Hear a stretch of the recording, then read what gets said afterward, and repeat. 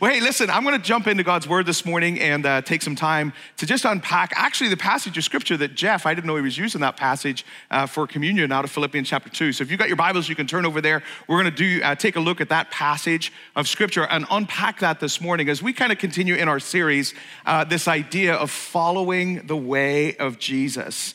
And how many of you know getting life right is difficult? Right?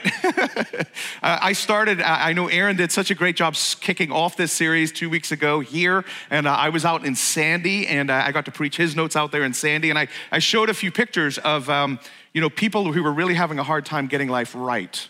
You know, like the person who has the Roomba, but also has a dog, and the dog, you know where that went, don't you? But anyway, getting life right is hard. And the question that we're really asking in this series is, who are you trusting to guide you through life, right? Who are you trusting to help you get through life, to guide you through life, to help you get where you need to go, and to help you to figure out how to live life well, how to live life right? How many moms and dads do we have in the room? And man, I want to live life right for my kids, right? I want to do the best that I can, and I've reached that stage in my life where I'm looking back on my life now, and my kids are, mostly in their 20s and late teens, and so looking back and going, man, I sure hope I did a good job. Anybody else in that category? I sure hope I did a good job, right? And so we're really exploring, what does it mean to live life right? Like, who's guiding us through this idea of life, And my wife and I were in San Diego this week, and in San Diego, it's amazing, because if you've spent your whole life in Oregon, you don't realize these things exist. Number one, sunshine in March, number one. Number two was 8 lanes on a freeway. It's amazing. Like, traffic just kind of keeps moving. But the problem with that is we were 45 minutes outside of San Diego, so we were always kind of driving in and out of San Diego and all this kind of stuff. And I was super grateful for the fact that we had a GPS. Are there any other married couples in the room that are happy that you have a GPS? I swear, GPSs have saved a lot of marriages in America. They've certainly saved ours. And so realizing that in life, man, we need a GPS. We need someone that will guide us through life. Now, many of you probably know I like to hike. I like to bike. So most Saturdays I'm out doing something. It's kind of I have a friend actually, his name's Ben Ivan, and this is a picture of Ben Ivan. Ben is my hiking buddy, and we've been hiking together for about 4 years. And every Saturday morning we get up and we hike somewhere. We've actually been biking a little bit more recently. That's only because we're all getting older and our knees are getting more sore. But this is up on Mount Hood. I think this is called Cathedral Ridge, and it happened to be his birthday. We weren't trying to start a forest fire. But Ben and I have been hiking together for over 4 years. And every Saturday I drive over to his house in Troutdale, and I kind of go, Ben, where are we gonna go hiking today? And Ben is kind of like my guide, And so Ben, I get in his 4Runner and we go out into the gorge, we go up onto Mount Hood, we go somewhere, and we're gonna spend most of Saturday somewhere out of the city, just hiking, kind of getting lost. But one of Ben's favorite statements is this: I'm pretty sure this is the way. I have entrusted my life to this guy for the last 4 years, and I'm pretty sure he knows the way. And about a year or so ago, I got in his car. It was Saturday morning, 7 o'clock in the morning. And I get in the car and I sit in the passenger seat and I look over and he's wearing glasses.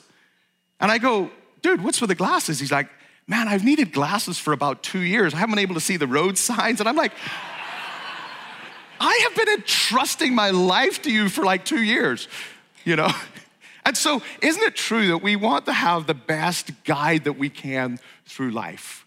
And really, that's what this series is about. It's about us getting to know the way of Jesus.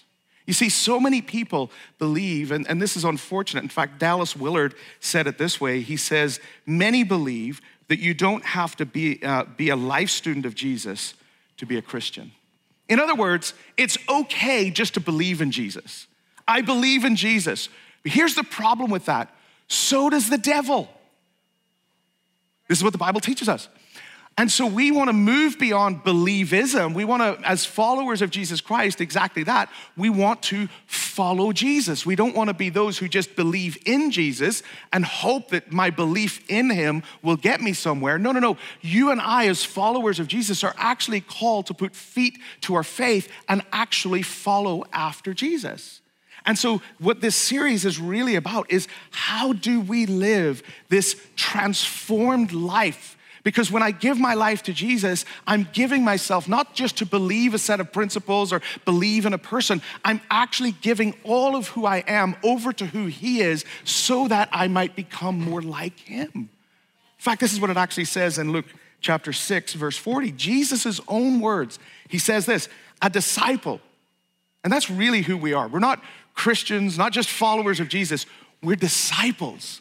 And a disciple is not above the teacher, but everyone, when he is fully trained, will be like his teacher. And that's our goal.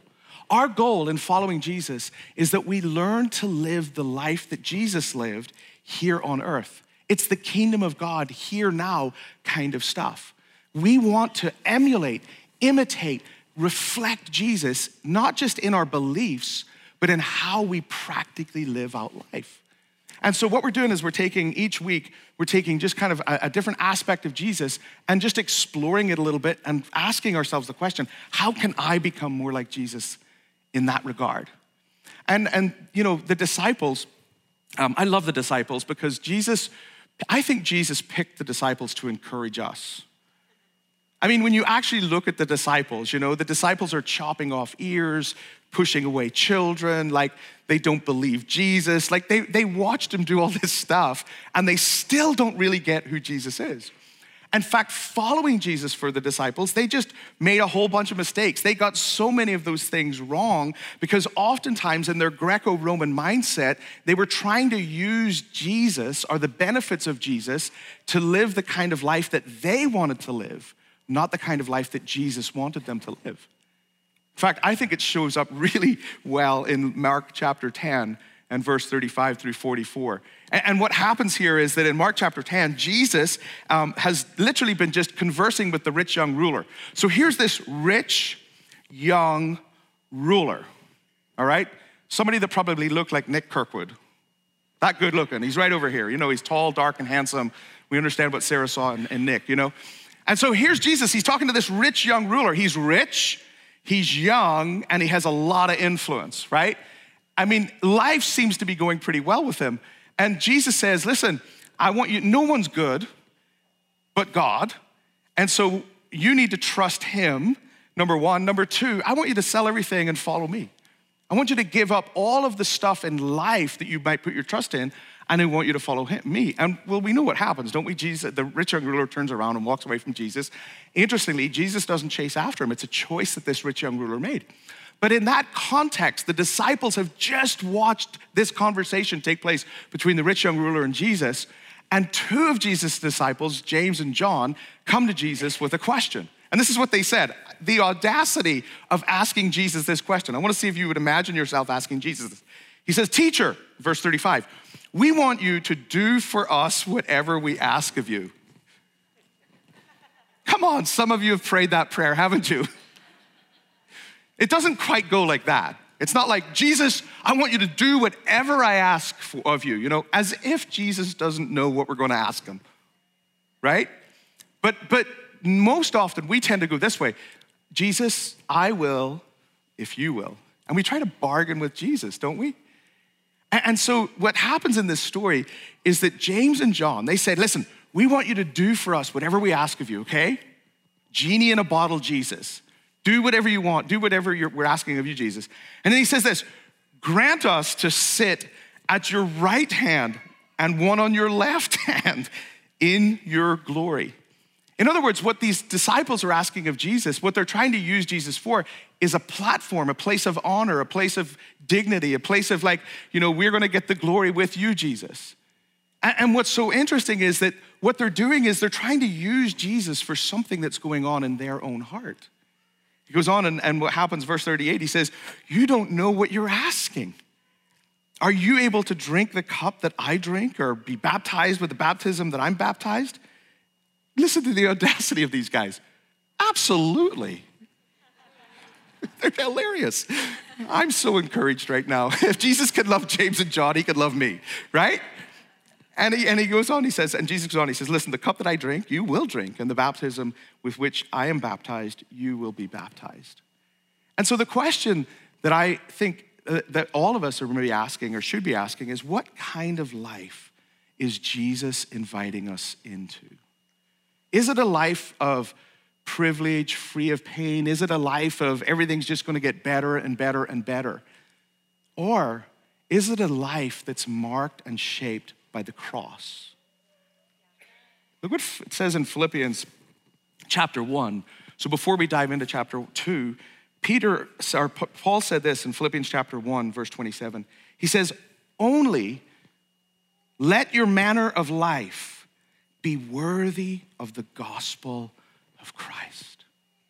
In other words, the life that you live ought to be worthy of the gospel of Jesus Christ. And this idea in the Greek of the manner of life has with it the idea of citizenship. And Paul is setting something up that we're going to discover in chapter 2, but what he's beginning to address with the readers who would have been immersed in a Greco-Roman mindset, right? Where it would have been kind of about progress and getting better and advancing. And if you know the Greek culture and then followed by the Roman culture, you know that that's what was taking place in their culture, that it was an ever-expanding kingdom, getting better and better, more powerful and more powerful. And so in the mindset of every person in that culture would have been that me, myself, and I'm gonna get better, I'm gonna progress, I'm gonna do what I need to do to make sure that life turns out the way I want life to turn out. And on the surface, that kind of sounds kind of okay, right? Like, why wouldn't we wanna get better? Why wouldn't we want things to get better? Why wouldn't we wanna progress? But the question that I wanna ask us this morning is your and my life being shaped by the cross? It's this idea of allegiance. Now, I have a picture in 2009, nope, not that one, the picture of me becoming a citizen, because in 2009, I became a citizen of, nope, that's the one of the newspaper. Yes, this was July 4th, North Korea lobs July 4th rockets, apparently. Nothing's changed. It's just different countries now. And so this was July 4th, 2009. That's when I became a U.S. citizen. So if you know, I was born in Ireland. I'm a naturalized U.S. citizen, so I actually had to study and do a test. I got all the questions right, you'll be proud to know, because anyway, I didn't want to fail my kids. And as you can tell, I ended up on the front page actually of a few, go ahead and show that picture. At least the back of my head ended up. I was actually on the front of a few newspapers. America was really excited to have me as a citizen. That's all I can say. That's actually Madeline, and she kind of stole the show. She was cute. So I actually became a citizen, a swearing-in ceremony on the battlefield in Saratoga, and we're on the West Coast, so we maybe don't fully understand, but that was like not the Civil War, the Revolutionary War. That was one of the major battles that took place. So I'm on this battlefield, and there's this like senator, and we had to raise our right hand, and we had to pledge allegiance, and we had to disavow any other allegiances that we had to any other countries. Now, I did have my fingers crossed behind my back. So I'm both an American and an Irish citizen at this point. But what was interesting about that is that there's an allegiance that we swear. There's a devotion, there's a commitment that we make. And this is exactly what Paul was writing about when he writes this letter to the Philippians. Because they had their culture, and these Christians would have had an allegiance to Caesar or an allegiance to a religion. Their Greco-Roman mindset would have, and by force of just kind of culture and where they lived, the pressure of them to conform and to be allegiant to, loyal to that particular culture.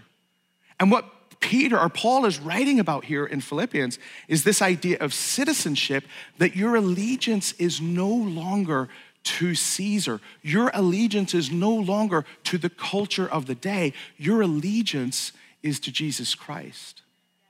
And when your allegiance, just like when I became a citizen of America, It's not just that I have an allegiance now to the United States of America. I actually have rights and responsibilities.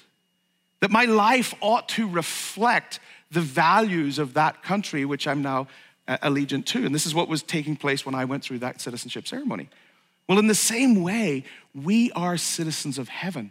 And so when he says that your manner of life ought to be worthy of the gospel, what he's saying is that you and I, as citizens of the kingdom of God, ought to live a life, it ought to be expressed through our life, that which is worthy of the gospel.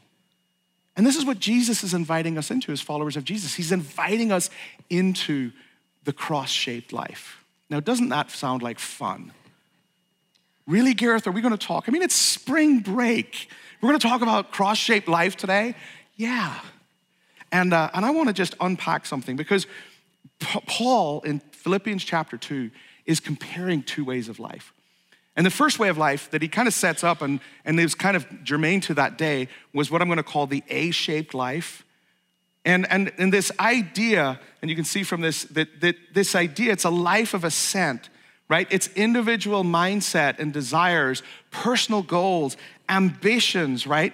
I'm driven, and look at my life, look at how good life has turned out for me. And the challenge with the A-shaped life is that what we're trying to do is make self better apart from God. It's this idea that I'm gonna try in my own strength to live out and produce the kind of life that I think I deserve.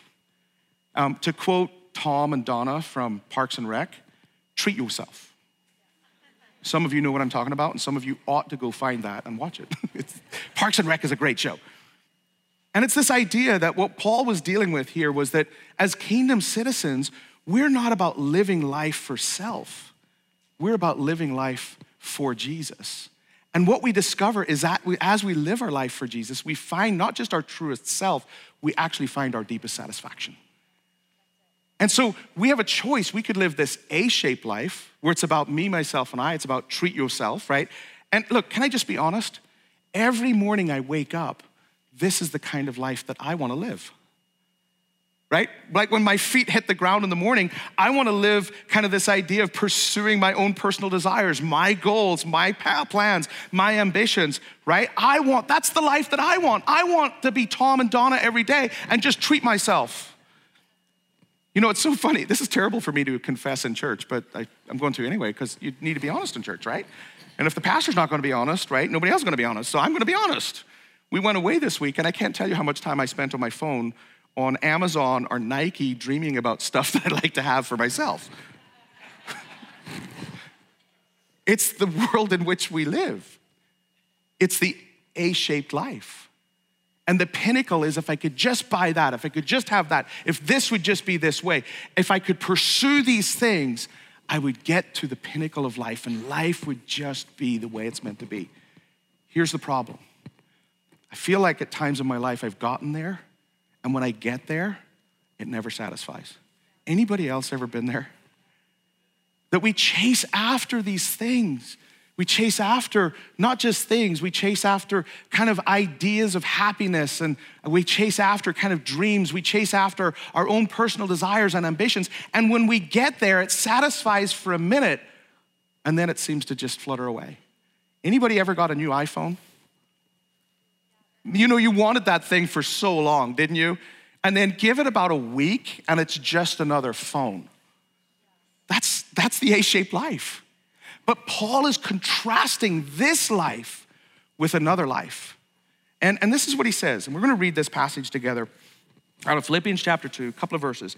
And it says this in verse 1, so if there is any encouragement in Christ, by the way, is there any encouragement in Christ? How many of you know that's a rhetorical question, right? Like Paul's not writing to go, you know, if there's any encouragement in Christ. No, there's encouragement in Christ. If there's any encouragement in Christ, any comfort from love, any participation in the Spirit, any affection and sympathy, complete my joy by being of the same mind, having the same love, and being in full accord and of one mind. He goes on in verse 3 and he says this, do nothing from selfish ambition or conceit. In other words, look at me. He says, but in humility. And if you circle in your Bible, that's the pivotal phrase, because he compares this life, and then he says, but in humility, and then he's gonna make some statements. So this idea of in humility is going to give us a key to how we ought to live our life. But he says this, but in humility, count others more significant than yourselves. Let each of you look not only to his own interests, but also to the interests of others. And what Paul is doing in this passage is he's comparing the A-shaped life with the V-shaped life. And this is what, if you look at this, the V-shaped life is a life of descent. Participation in the Spirit in verse 1. Look, have unity of mind and love. Operate in humility.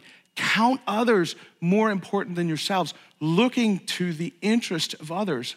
Why? So that you can have the mind of Christ. This is the lifestyle that Jesus is inviting us into. In fact, it says this in Luke chapter 9, verse 23. And he said, this is Jesus once again, he says, and he said to all, if anyone would come after me, let him deny himself and take up his cross daily and follow me. And what Jesus is communicating to us in this passage, what Paul picks up on in Philippians chapter 2, the invitation into the cross-shaped life is an invitation into a life of not self-gratification or self-fulfillment. It's an invitation into a life of self-denial. In fact, the grace, and Dallas Willard said this, the gospel of extravagant grace that costs us nothing leads us to a life that costs us everything. And it's worth giving up for Jesus. And I'm just in worship this morning. And we're singing that song, holy, holy, holy is the Lord God Almighty. And I'm moved to tears and I'm on my face before God because the invitation that God's given to every single one of us is to follow him. He is the pearl of great price. He's the one that's worth giving up everything else for to chase after him. And this is what Jesus says when he says to deny yourself. I don't lose anything. In fact, Paul said it this way. He says, I consider all that I've experienced, all of this life, garbage. And in the Greek, the word that's used there is a whole lot stronger than garbage. And he goes on and he says, it's all garbage. What? For the sake of knowing Jesus. And this is what Jesus has invited us into. That this gospel of extravagant grace that cost us nothing. And if I can be honest with you, one of my concerns for the church in America is that we have cheapened the grace of Jesus Christ. That somehow says, if I just believe Jesus, everything's gonna be okay and I'll just get to be with heaven, and it doesn't demand anything off of us. But the hard, cold facts of Christianity and the reality of the faith that you and I live out as disciples of Jesus Christ is that the grace that we've so freely received from Jesus Christ ought to generate in us a heart that says, Lord, I'm willing to give up everything for the sake of following you. Why? Because Jesus, you are the pearl of great price. You're the one that's worth selling the field or selling all my possessions so that I might just own that field where you abide and where you reside. This is the life that Jesus has invited us into. And while it feels like maybe, well, Gareth, are you talking about like a life of loss, a life of sacrifice, a life of denial? I'm saying, yeah, about things that really don't matter when all is said and done. But what I gain as a result of all of that is incomparable to anything that this world could offer me. And so Jesus is inviting us into this idea of the V-shaped life. And the question that I have for every single one of us in the room this morning is, which life are you choosing? Which life would you encourage your kids to choose? Which life would you follow? Which life would you encourage and cheer on your kids to follow? Is it the A-shaped life, shaped by a life of ascent, shaped by I'm gonna get better, things are gonna get progress, I'm gonna become everything that I'm sort of supposed to become, kind of the Nike spirit of our day, just go do it? Or am I willing to live the V-shaped life? A life that is built not in pride, but in humility, a life that is shaped by the cross, and a life that leads me to have the mind of Jesus for myself, for my wife, for my kids, for my neighbors, for my church family, for the world in which we live. Do we consider others more important than ourselves? And that really is the fundamental question when we think about Jesus. And I know this might feel a little uncomfortable, but Jesus had a habit of making people feel uncomfortable. Why? Because Jesus said, there's a way that seems right to man. But let me be the way, the truth, and the life that leads you to the life that you were designed for, not the life that you hope you might have someday. And so Jesus is asking every single one of us, will you choose the A-shaped life or will you choose the V-shaped life? And how many of you know sometimes life, we don't sometimes get that choice? That sometimes life leads us to places where, man, it's humbling, where we're wholly and completely dependent upon Jesus, that I don't have what it takes. Oh, that we would just live that way, right? I wish I could just get up every morning and just be kind of, yeah, I'm living this way. I'm gonna live fully trusting and depending on Jesus, right? And I try my best, but I fail so often, right? But have you ever been in a season of your life where it's like the Lord allows circumstances to bring you to a place where you're just humble and truly dependent upon him? They're not comfortable seasons, but I'm telling you, when you go through those seasons, something gets built into you that produces a change in our hearts that leads us to more fully love and be more fully devoted to Jesus.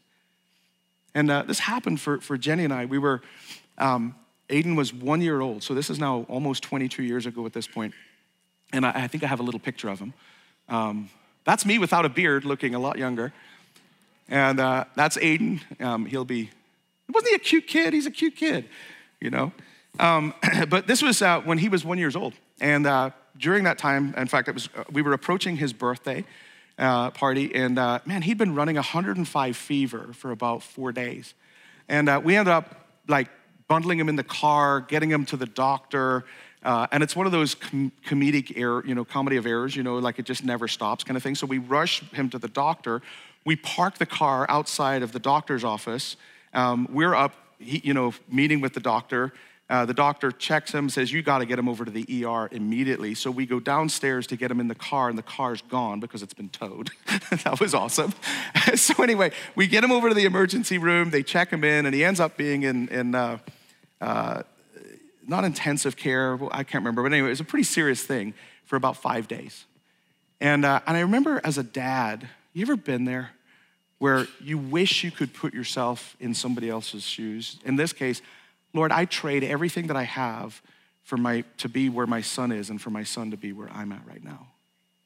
And the point that I'm simply trying to make is that sometimes life is challenging and brings us to those places. They're not easy to go through, but in the midst of it, what the Lord is doing is using those opportunities. How many of you know the Lord works all things together for the good of those who love him and are called according to his purpose?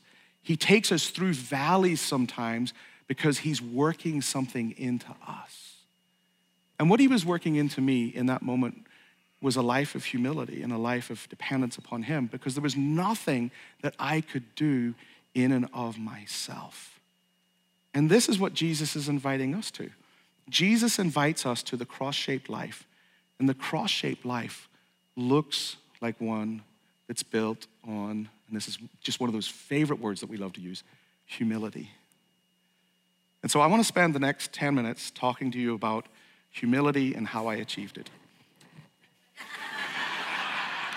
I'm kidding. But look what Jesus says. Look what Paul says is a follow-up to these verses, because Paul is writing and he's saying, I'm inviting you into the V-shaped life, and the V-shaped life is one of humility. It's one that considers others more important than self. It's the one that lays down life for the life of others, right? Like, it has the mind of Christ. This is what Jesus invites us into. And then look what he says next in verse 5 of Philippians chapter 2. And Jeff's already read this morning, but he says this: have this mind among yourselves. What mind? Well, the mind that he just talked about. The mind of humility, the mind of laying down your life for others, the mind of self-denial, the mind of the life that's shaped and looks like the cross. Have this mind among you. And then look at this, which is yours in Christ Jesus.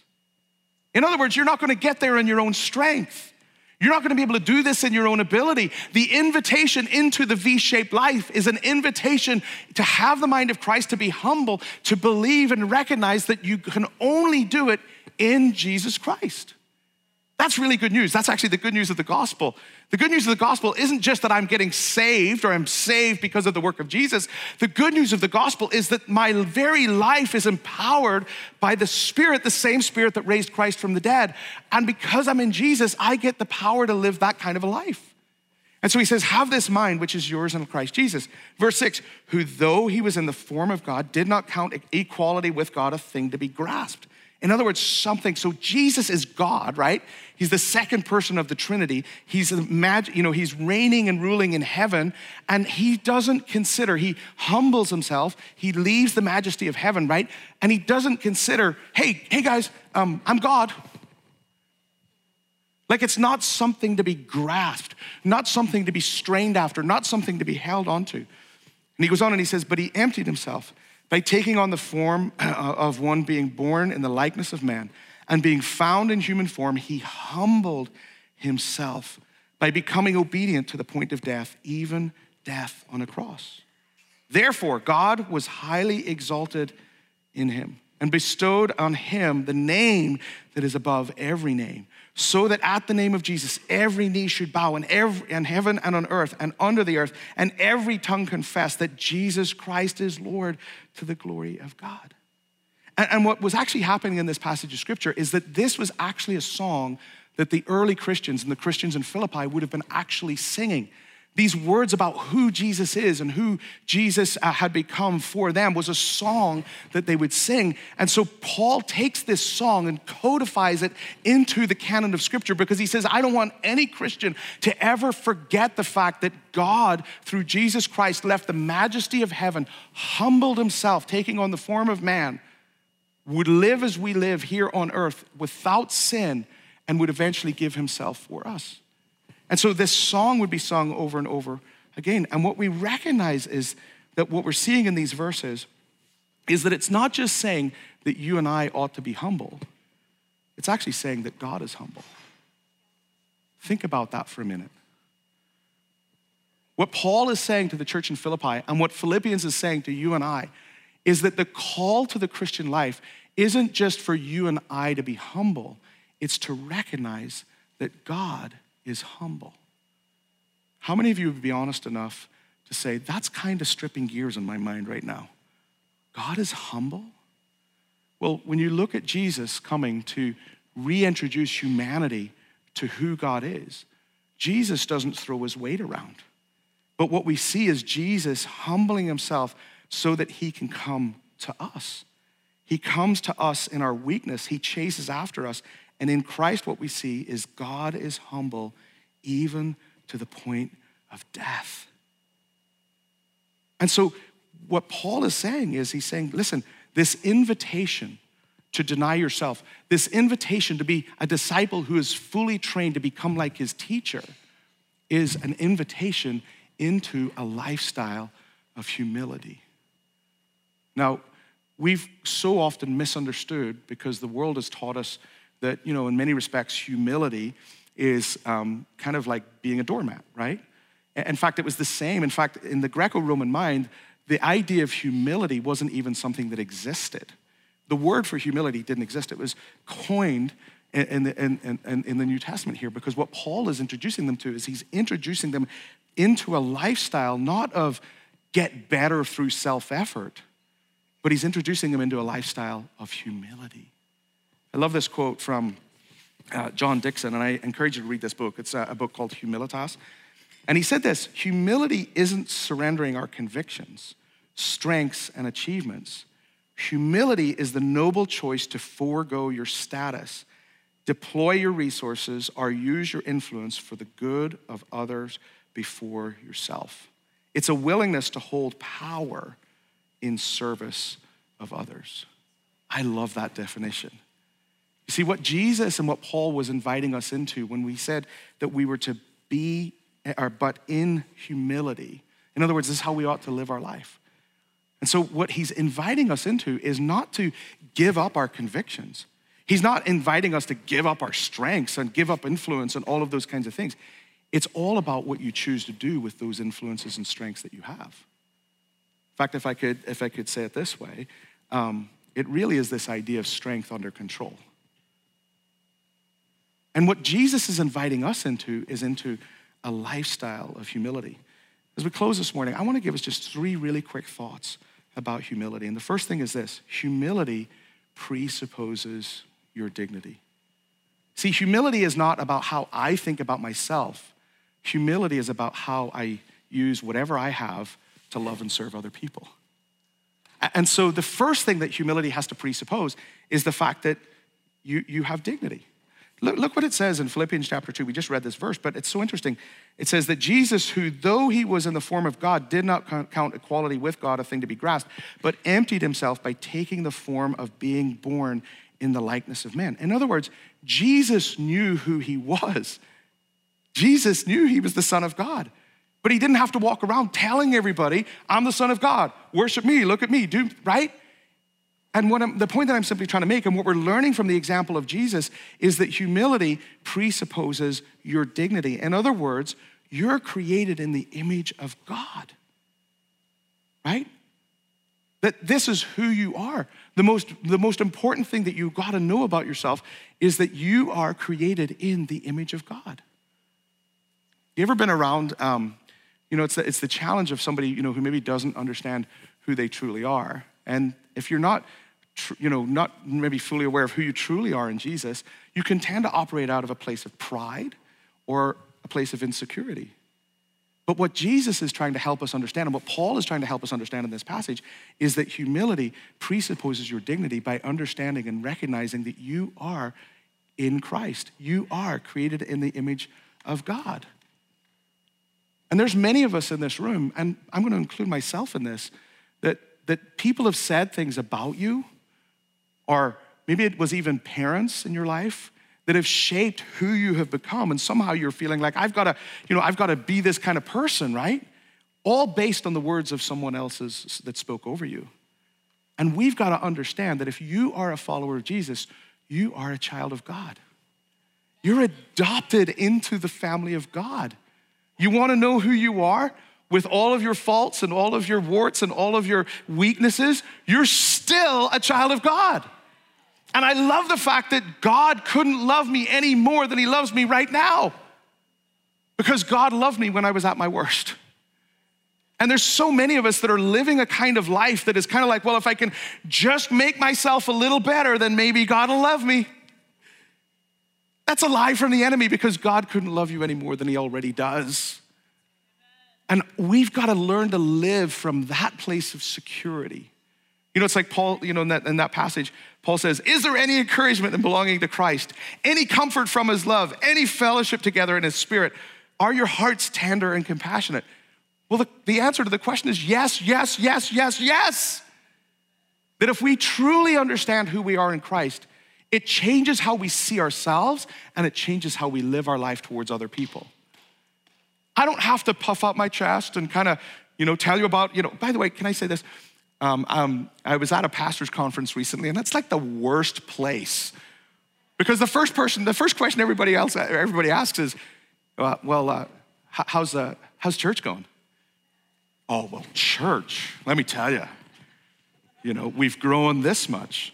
We have this many small groups, right? And it's all like of a sudden, like, pastors are the worst at this stuff, because their identity can be in their church or in their ministry or in their success. And after 25 years of doing this, what I've realized is that where one day you might have some success, the next day there's going to be some sort of failure, right? that it's the ups and downs of life. Well, the same is true for you as well. And I'm asking you, and what Paul is trying to help us understand is that because you are a citizen of the kingdom of God, you've been born into the family of God, you've been adopted, you've been given the family name, your identity is secure in Jesus Christ.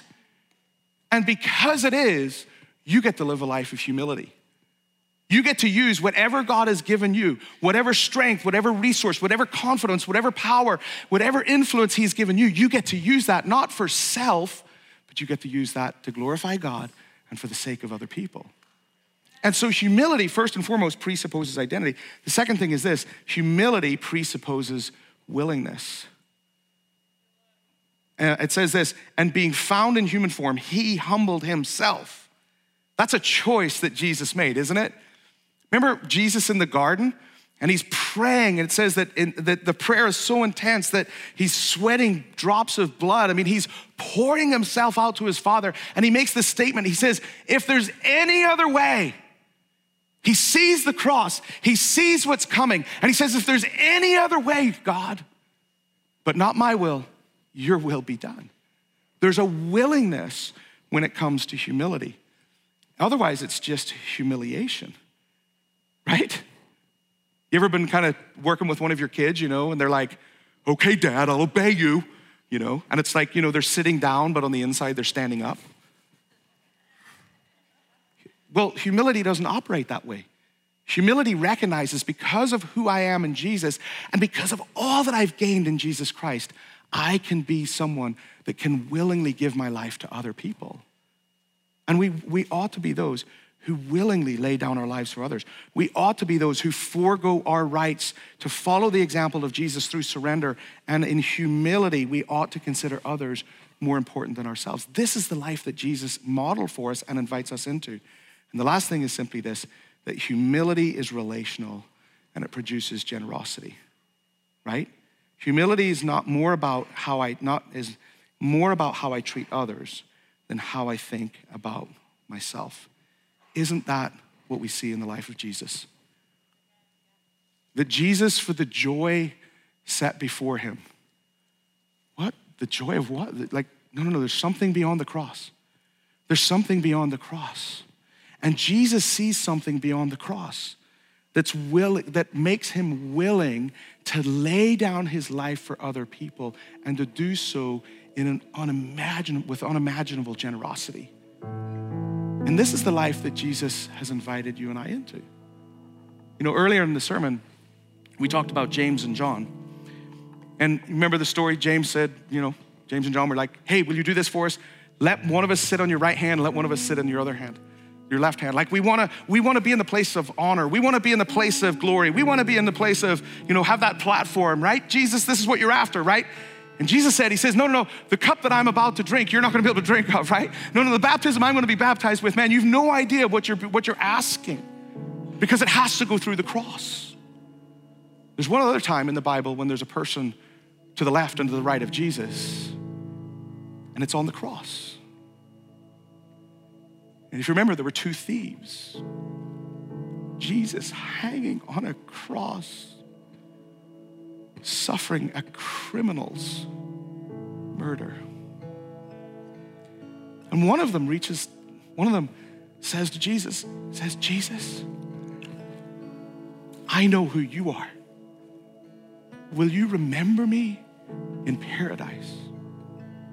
And Jesus responds to the thief on the cross and he says, today, you're gonna be with me in paradise.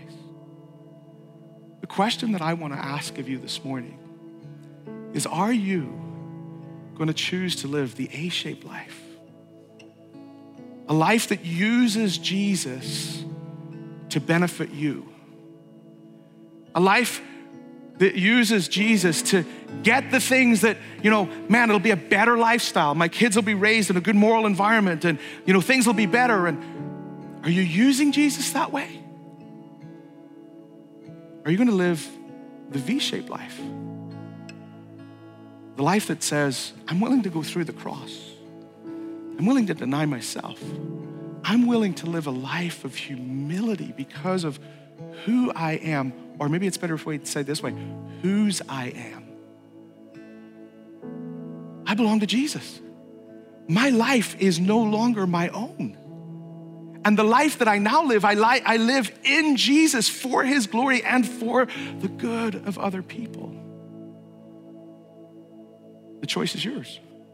And so I want us just to close our eyes.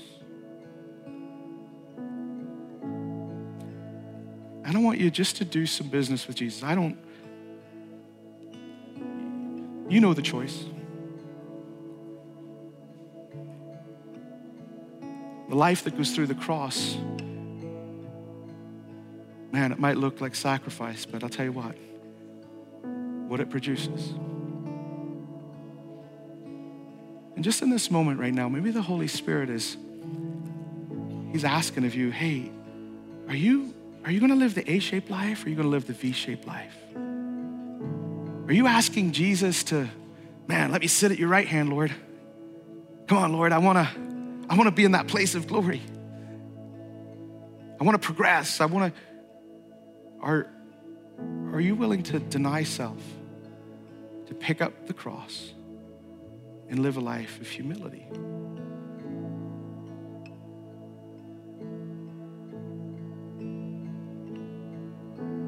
And so, Lord, as we just take a moment just to let you speak to us.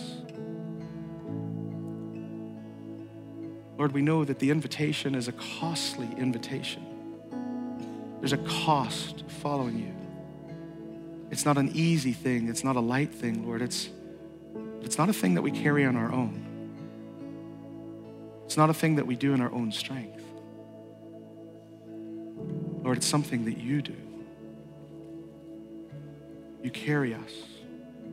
You give us the strength. So, Lord, I pray, lead us to make that decision. Lead us to live a life that looks like the cross.